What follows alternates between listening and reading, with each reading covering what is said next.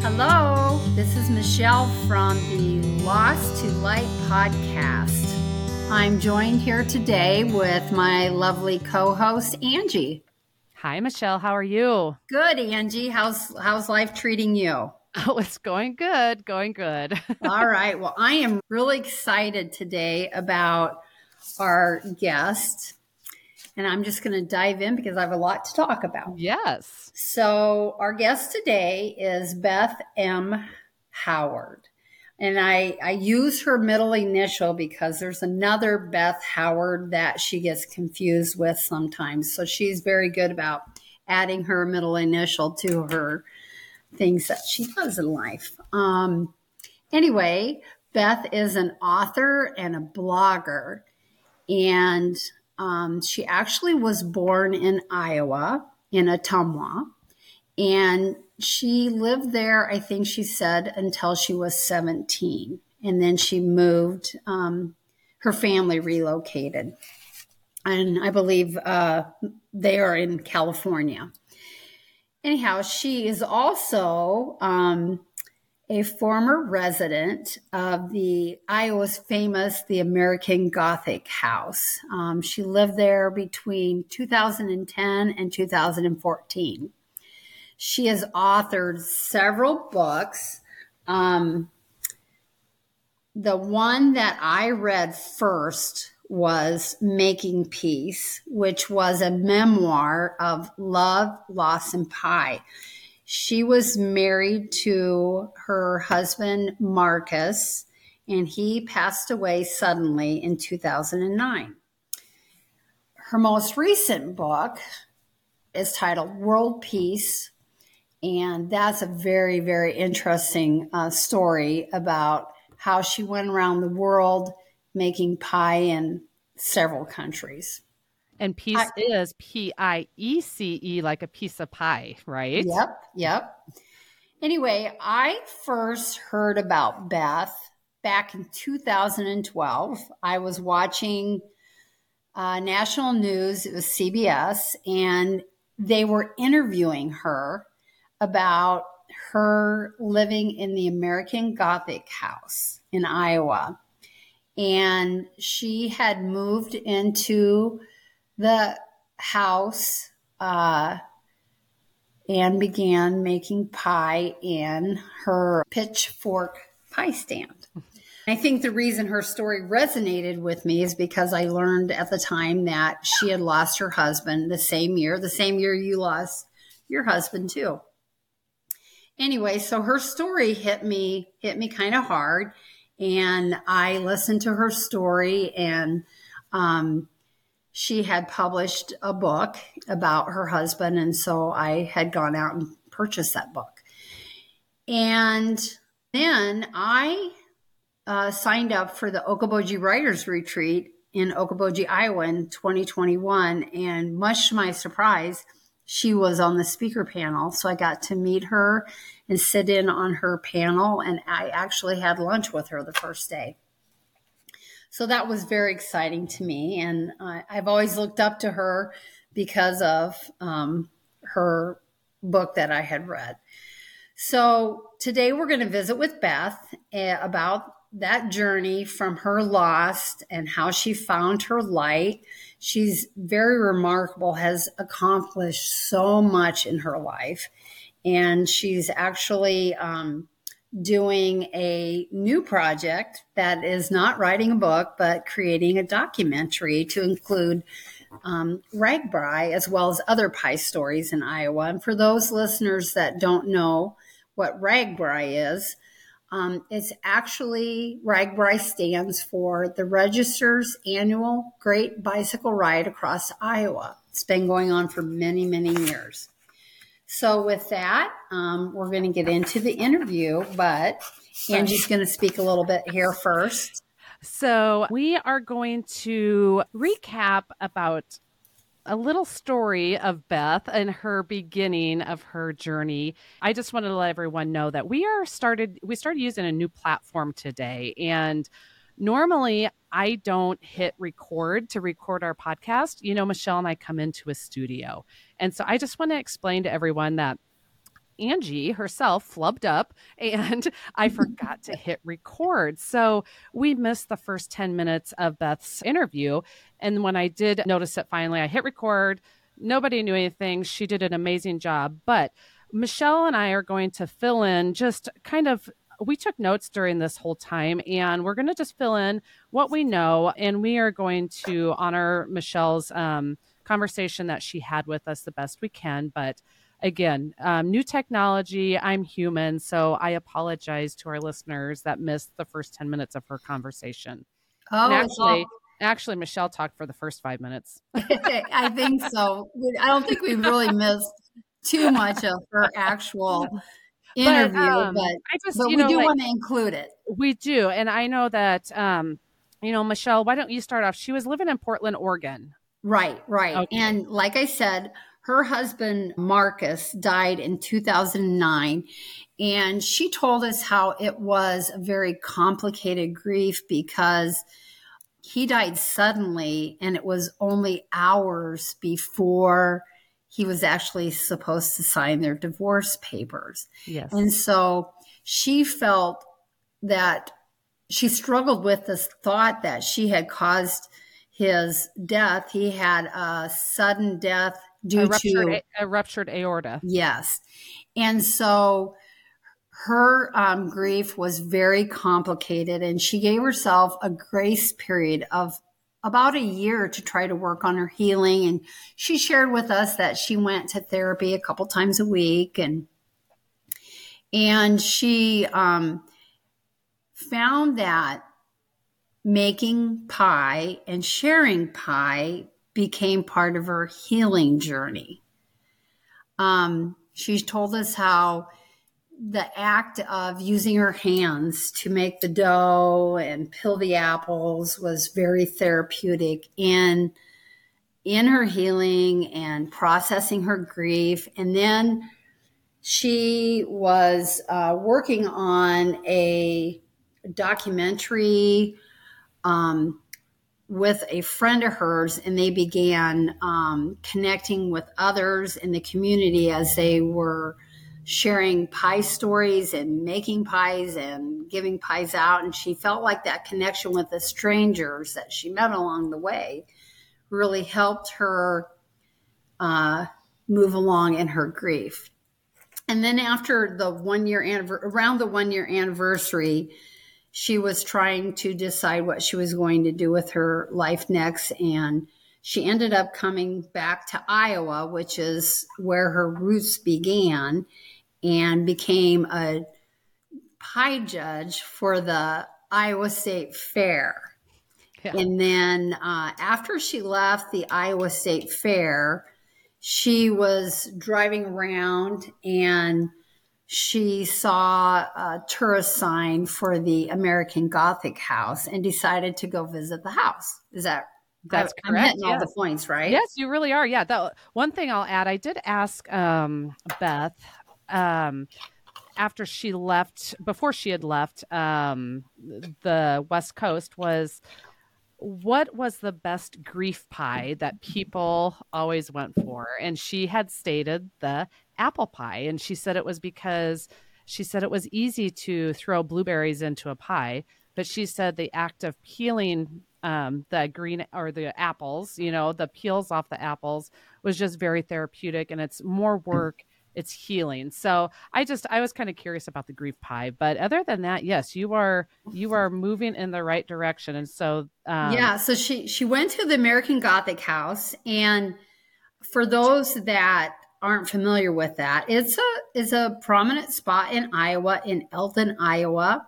And it's the actual house of the couple that were painted, for the American Gothic picture.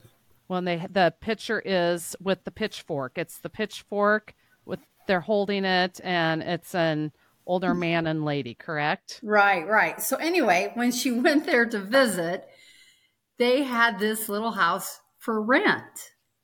And what was so interesting is she told us the rent was only $250 a month. This was back in 2010. And she said that the people that or the group that rented the house was a historical society or something, correct? Yep. And so she ended up moving into the American Gothic house, which is a very cute little house. And she began making pies and she had this pitchfork pie stand where she made a lot of pies and sold a lot of pies to the community.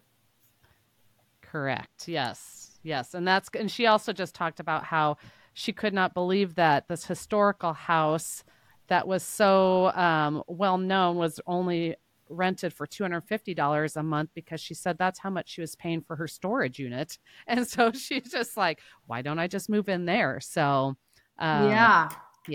So I think that probably recaps the little bit that we didn't actually get recorded. I do. I believe so too. So I do apologize for that, everybody. And you will be able this will just continue on, starting with Beth's conversation, probably right now, immediately. Okay. I'd rather have snakes than mice, because you don't see the snakes, at least not very often. But yeah, I was surprised when I visited the house at really how small it is from the outside.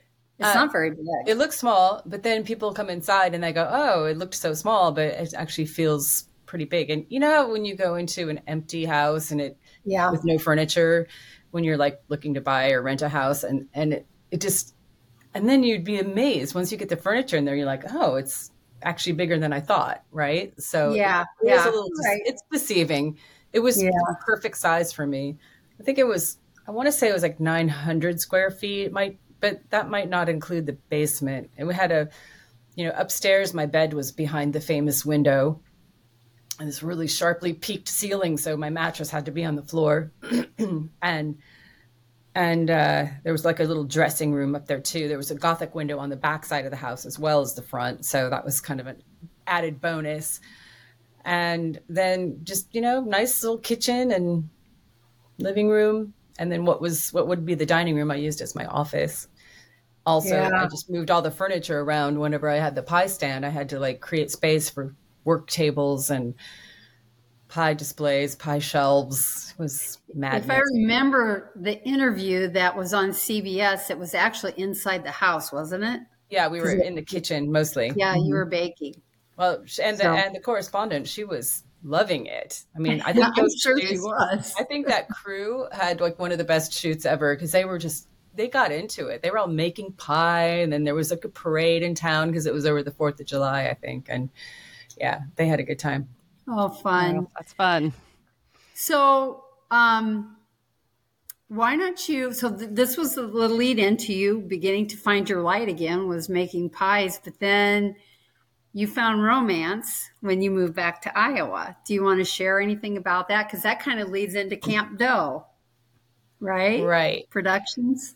So the first winter that I was in the house, I thought, well, obviously I'm not going to spend the winter in Iowa. I'll just go back to California where my family is. And the roads were icy, so I couldn't get out.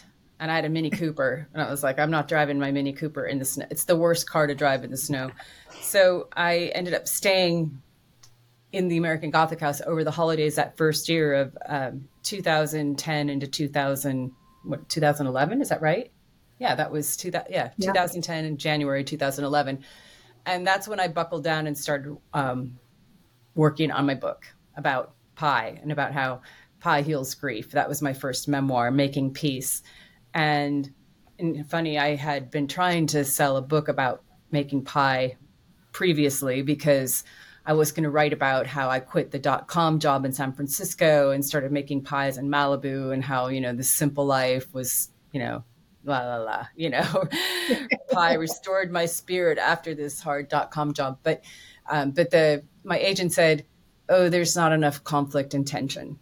So then when Marcus died, I was like, oh, well, there's some conflict and tension now. And, my pie part of the story had evolved.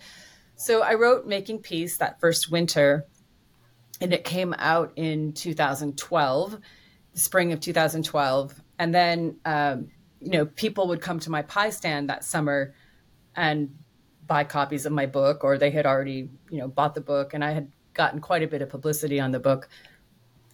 And one of those customers was a farmer from a town called Donaldson, which is about just less than an hour away to the east from Eldon. And I remember this farmer, he was very quiet and a gentle person, and he invited me to go kayaking, but he had brought my book in with him for me to sign. And he was commenting how that he saw that I had done this outdoor adventure school my senior year of high school. I graduated early and did a 3-month wilderness program in the Rocky Mountains. Well, he had done the same program, just a shorter version of it in the winter for backcountry ski touring. So that's what he glommed onto out of all the details in my book about the pie and the grief and everything else, and he's like, oh, you do this outdoor adventure thing. So yeah, so he just invited me to go kayaking, and I never could go because I was way too busy with my pie stand and with my books and everything else. And, but he kept coming back every summer to my pie stand. And the very last day of the last pie stand I ever had in the house, I saw him in line, and it was packed. I mean, people were in line out the door wanting the last day of the pie stand. And I saw him and I said, hey, I can finally go kayaking. And so it took, 3 years? Took 3 years. Now, this is a Hallmark story, isn't it, Andy? Oh, yeah, really? He's a farmer. He's a farmer. And my dad said, never marry a farmer, because he knew that I was like a world traveler. And, just like, that's never going to work for you. You need to be in I can understand, because I'm remarried, and I remarried to a farmer too. You can't get them off the farm very easy. No, you can't get them off the farm, but especially if there's animals involved. Yeah, exactly. What kind of animals do you have on your farm? So when I first moved onto the farm, he had pigs and cows, and now just cows. Okay. And cats. At the moment, we have 10 cats because, we had 2. And then there are a couple strays that showed up they were pregnant.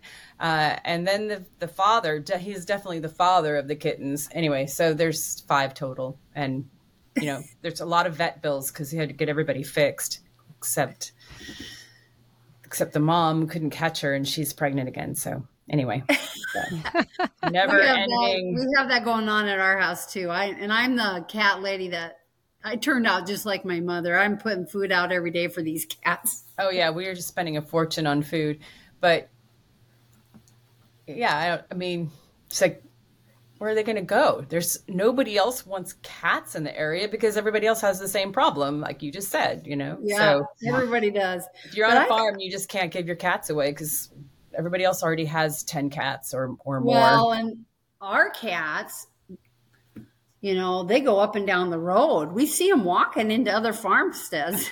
They're checking out what food they get at the next farm. That's a great story, though. That is. Beth, I love that story. 8 years on the farm. Wow. Yeah. Yeah, and his name is Doug, so we call it Camp Doug. Well, I think other people were calling it Camp Doug, but then I moved in, and then somebody on my Facebook page said, oh, if you put an H on the end, it's Camp Doe. And I was like, that's genius.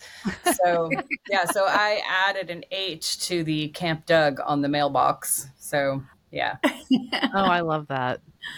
Yeah. Angie, do you have any questions before we have Beth tell us about her latest adventure?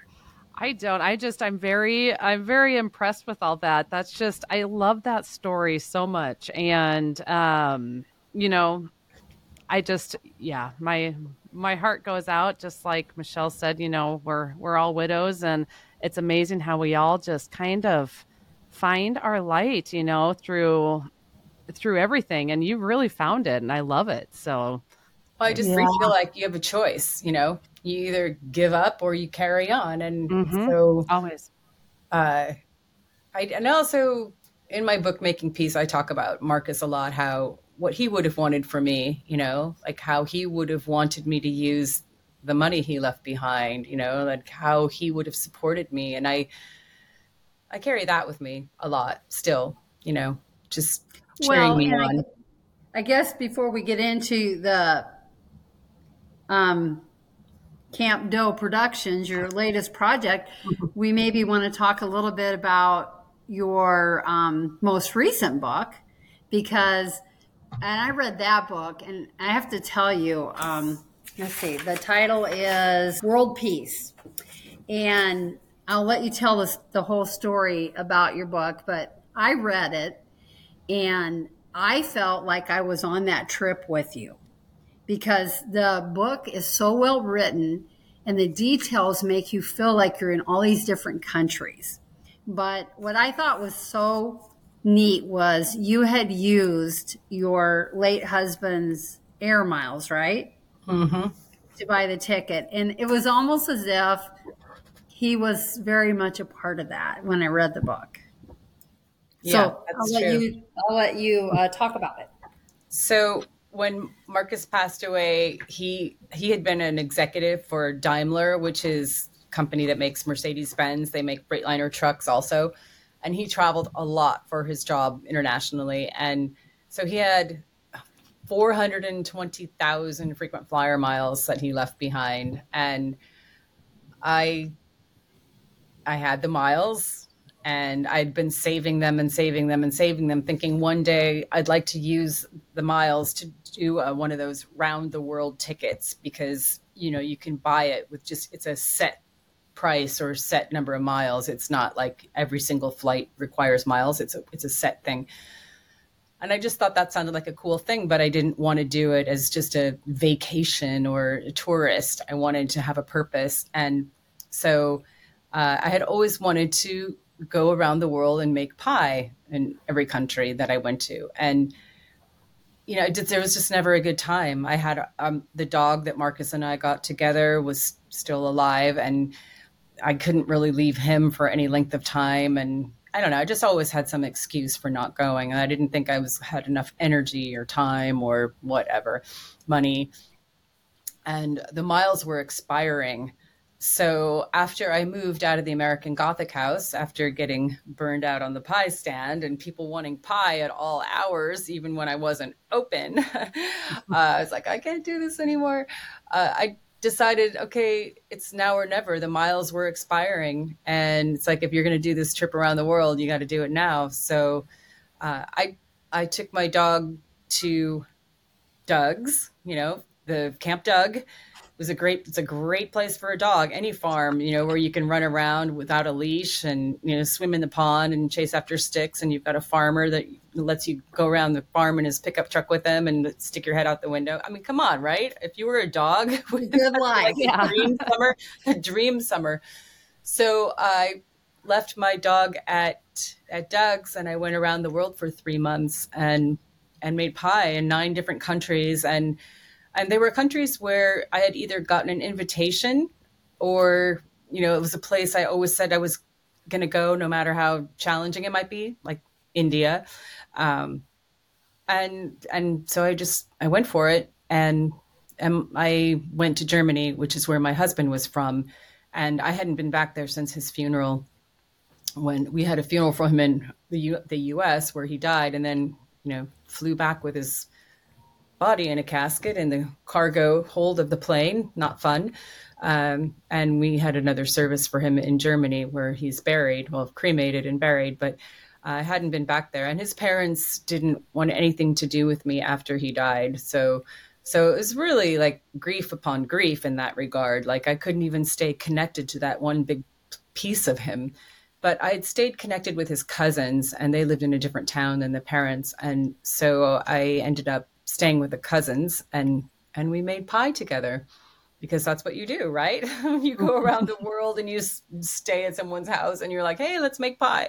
So the whole family got together on a Sunday, and we made a bunch of different pies and sat down and ate pie together. And it was just the most amazing thing to, be able to use that as a way to bring everybody back together, which was, I have to say, it was a little awkward at first, but that broke the ice. And I think it just underscores the power of what a pie can do. You know, people come together around a table and share something homemade and warm and delicious, and kids just covered it in ice cream because it was too hot to eat. So it was like, anyway, it's a memorable day.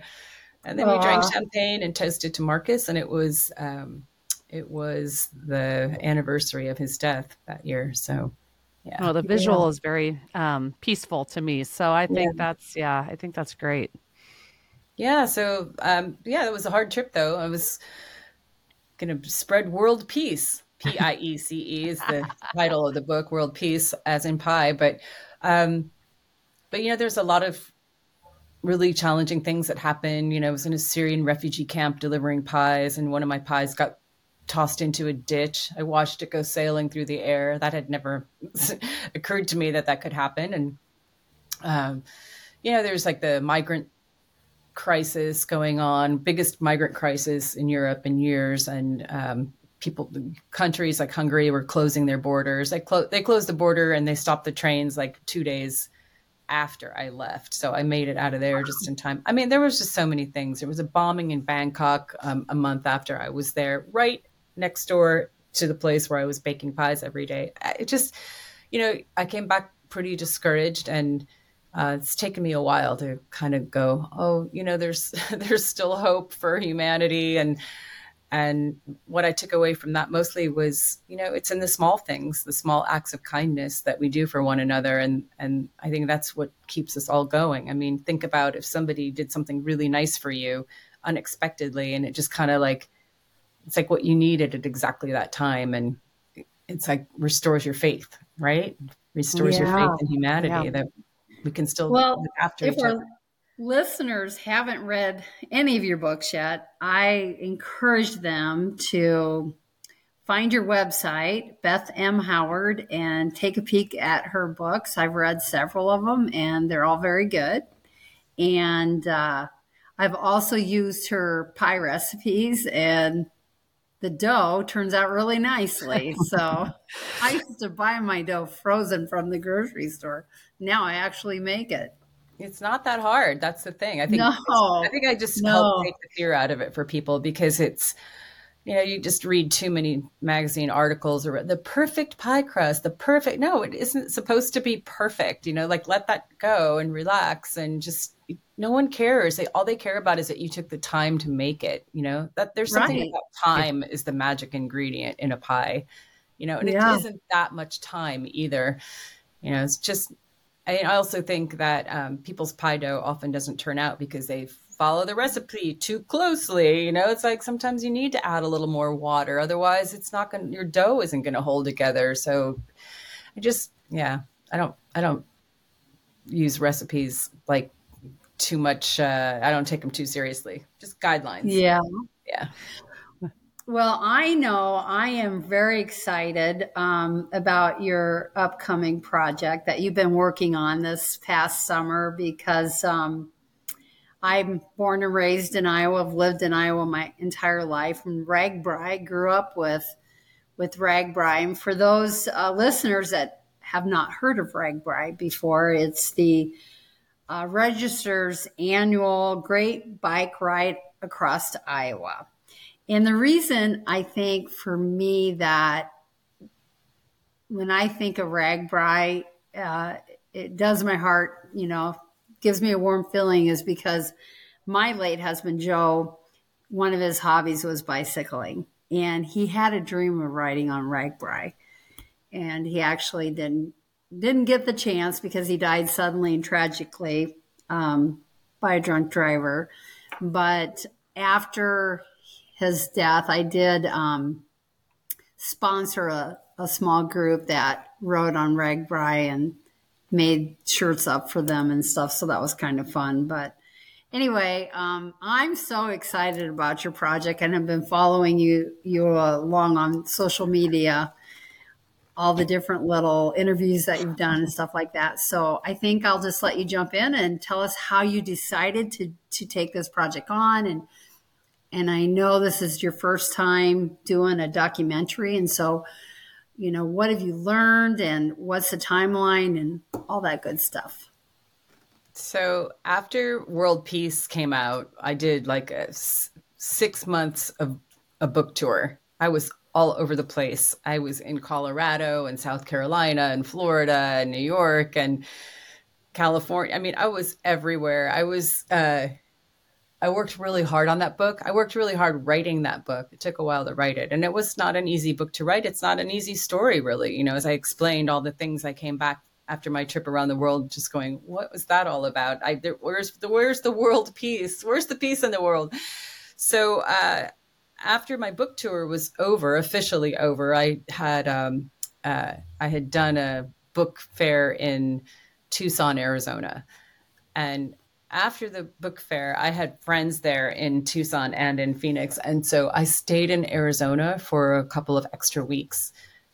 And I was kind of panicked. Like, what am I going to do next? This is over. Right.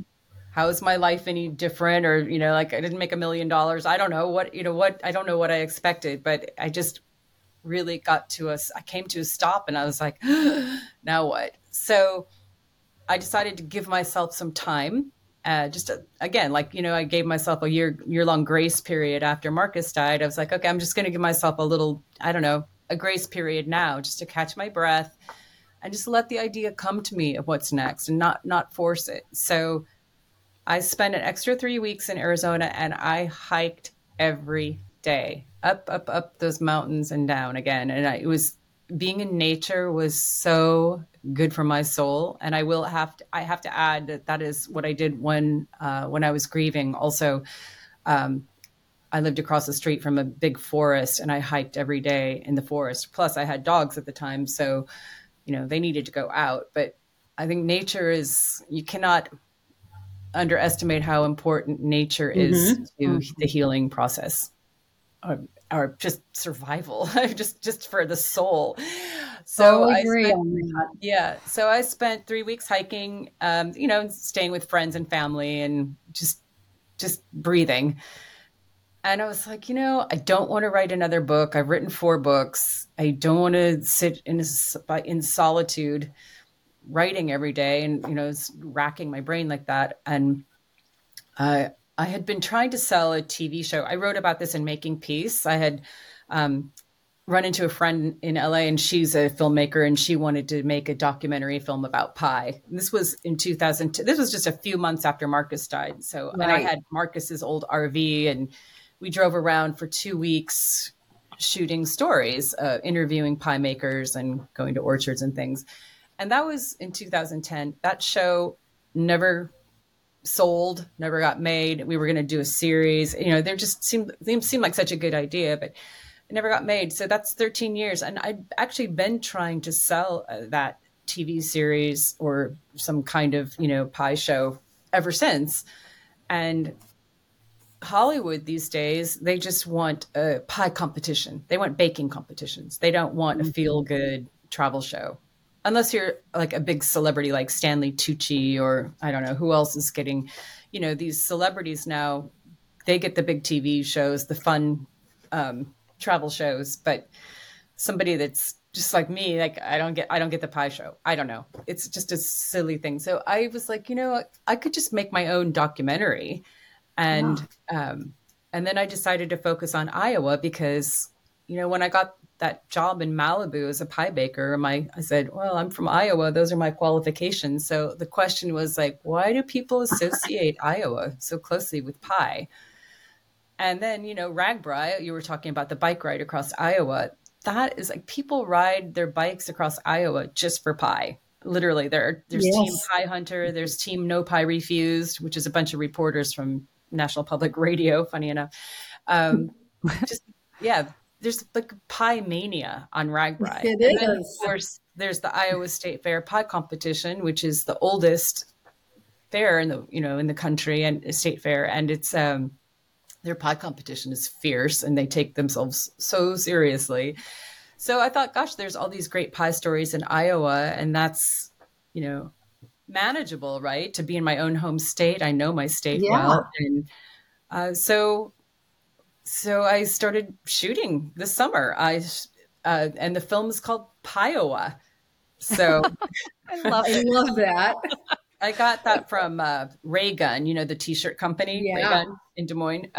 They had Iowa was on a postcard of a bunch of different little Iowa things. And I was like, oh, that's such a brilliant name. And that, that encompasses everything. So, so I've been filming since, I started in Des Moines with Chef George Formaro. He's he's got like 5 restaurants or something like that, including Zombie Burger and Centro and, high end places. And then we went into RAGBRAI, and then the state fair was in August. And then we've been interviewing different pie shop owners and pie bakers of all ages. A 95-year-old woman who's my best friend in Iowa. It's her mom. So we filmed her making pie. And my very last interview after Thanksgiving, I covered a whole bunch of Thanksgiving stories. My last interview was with the executive editor for food of Better Homes and Gardens magazine.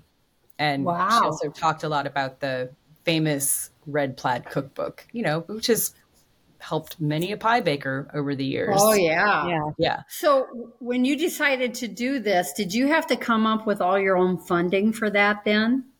Yeah, I got a few people donated money. I have applied for a few grants, but I guess I didn't do the paperwork right because I didn't get either one. And I thought I was a shoo-in for both. So it's just been interesting. Also, it hasn't cost me that much money because, it was just driving around Iowa. I didn't have to get airline tickets.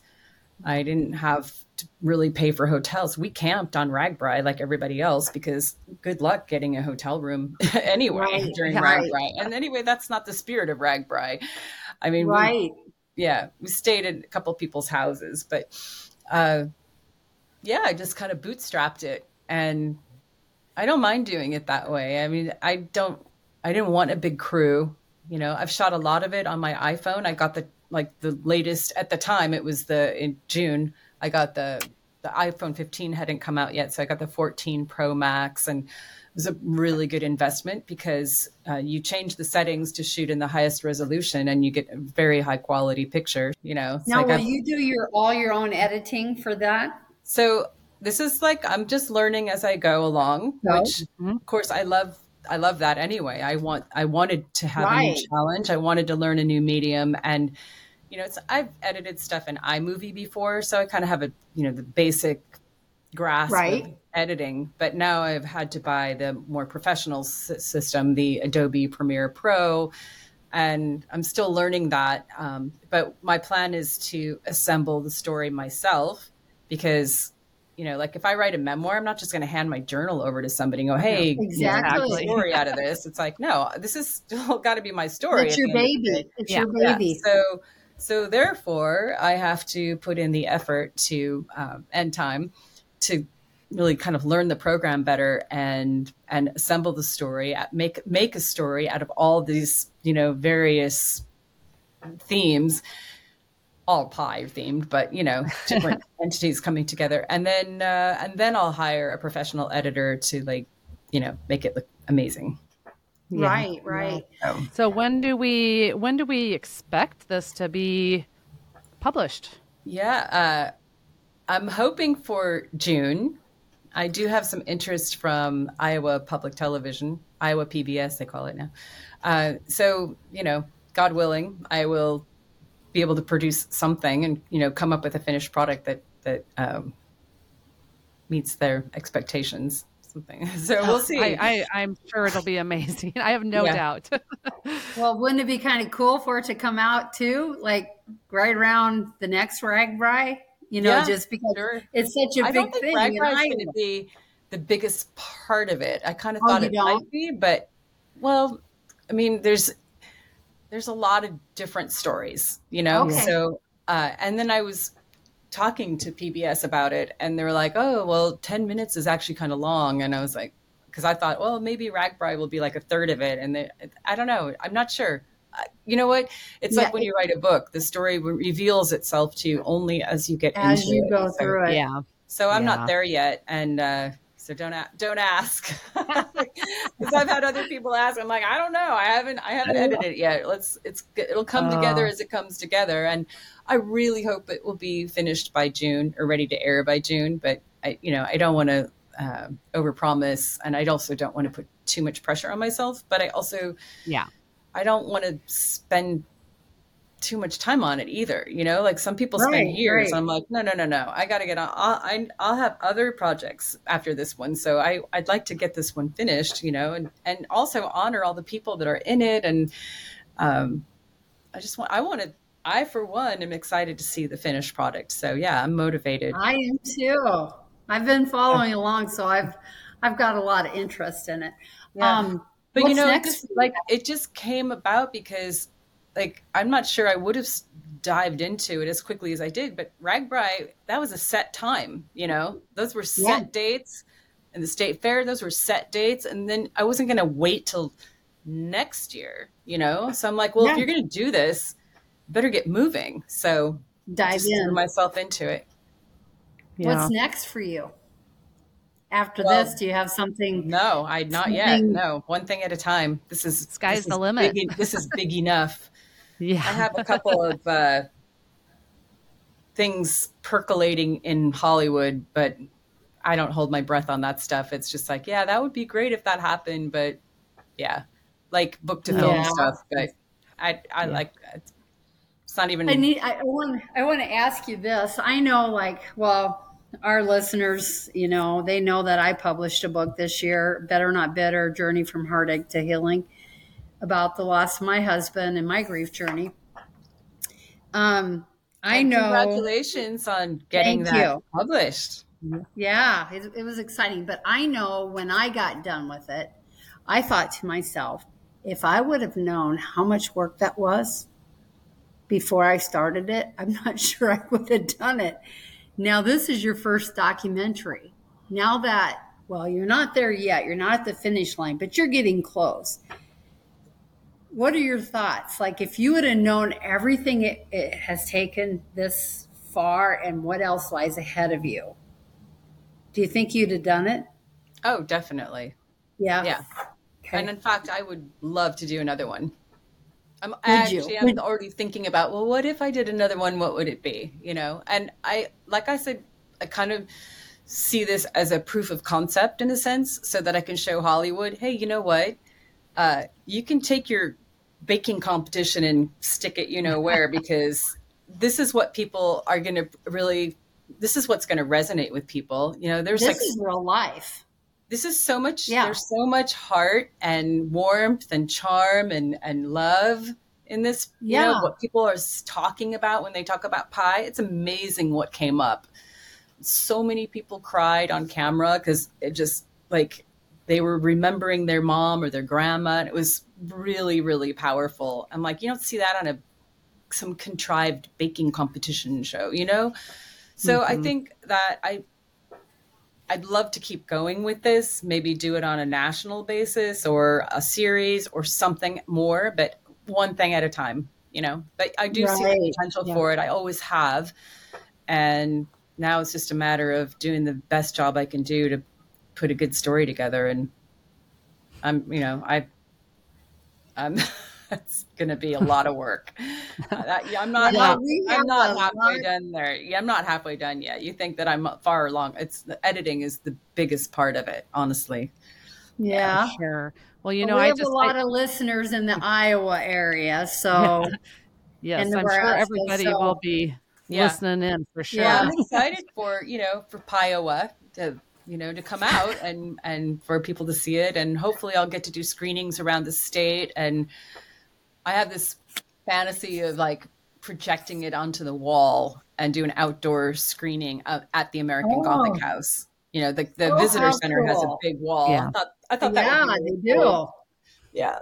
Yeah. How cool. That's great. Well, Beth, I just, we're going to start wrapping it up here a little bit. I'm just, myself, I didn't know a lot about you. Michelle has talked so much about you, and I've done all my research online and read everything about you. And, I'm just amazed, and I'm very proud of you for what you have accomplished, because what you've done, most people can't do. And, it's from writing a cookbook to starting a documentary like this. And then your future dreams and goals are just very aspiring for me and for many other people I know. And I just love the whole concept of it's all derived from loss and pie. And it's just something that is just, I don't know, it's just filling my soul here. But, as we wrap up, we kind of ask, some of our guests, like, what's one of your favorite quotes from a book, a song, or something you've heard along the way that has really helped you and inspired you to find your light after your loss? Well, I have two. Okay. One, a very close friend of mine lost her husband 6 months before me. Like, I had no idea that, when I heard about her husband's death, that I was going to follow her shortly after. And she met an old woman who told her, just adjust. Oh, just adjust. I like that. Just so, adjust. I mean, okay, that's simple. But my favorite is by Mr. Rogers. And he says, life is for service. And I really believe that is one of the missing parts in our society now, that people are not being of service to one another the way maybe we need more of that, not so much me and selfie this and Kim Kardashian that, but like, no, be of service to others. I would say that's my guiding principle, which I love that. Learned from my dad also. I think it's safe to say that your journey of loss to light, you have been an example of service to others by carrying your message about peace and hope, actually. Well, and that's what it's all about. I don't feel like that should be unique to me. Like, I think anybody could do whatever they set their mind to do, but like, I make sacrifices to do what I do. I don't make a lot of money, and I don't live in a big house, nor do I want to. I live very frugally, and I don't. That's a trade-off I'm very happy to make, and I think that's one of the things that keeps people from following their own dreams, is they get themselves, financially strapped, or in credit card debt or whatever. I just won't do that. I live lightly so that I can afford to do the creative projects that I do. And also, I'm just really hungry to learn new things. And so, I mean, anyone could do it, but you just have to have the curiosity, and then also the discipline, and Michelle, what I talked about in my writing workshop. It's like, do you want to write a book? Well, then stop talking about it and just get your butt in the chair and do it. Like, you told me, write the damn book. Well, and you did. Right. And how hard it was. And if you're willing, if you want something bad enough, you just decide, and then you put the time and the work into it. And anyone could do it. Anyone can learn these things. It's just, how bad do you want to do it? And I need the challenge, and I love what comes out of it. And I love meeting all the people that I meet. I think that's one of the biggest joys too, is connecting with people. That's when I'm in the right place and on the right track, when I'm just like meeting people who somebody knows somebody else I know, and all these connections, I love that. Yeah, I do. I love the curiosity part that you talked about, and then just, creating it. And I think that's very true. And people are willing to help you along the way. If you just don't be afraid to ask, people are super generous. They've been so incredibly generous with me regarding this film, and telling me what they know and giving me advice, and taking my phone calls when I'm upset, like, oh my God, I did this wrong. What am I, how do I fix this? People are, there's goodness out there. Mm-hmm. Well, Beth, you and I are a 1%er, and Angie's on her way because she's writing a book. But there was a survey in the New York Times, and it said that 81% of people want to write a book.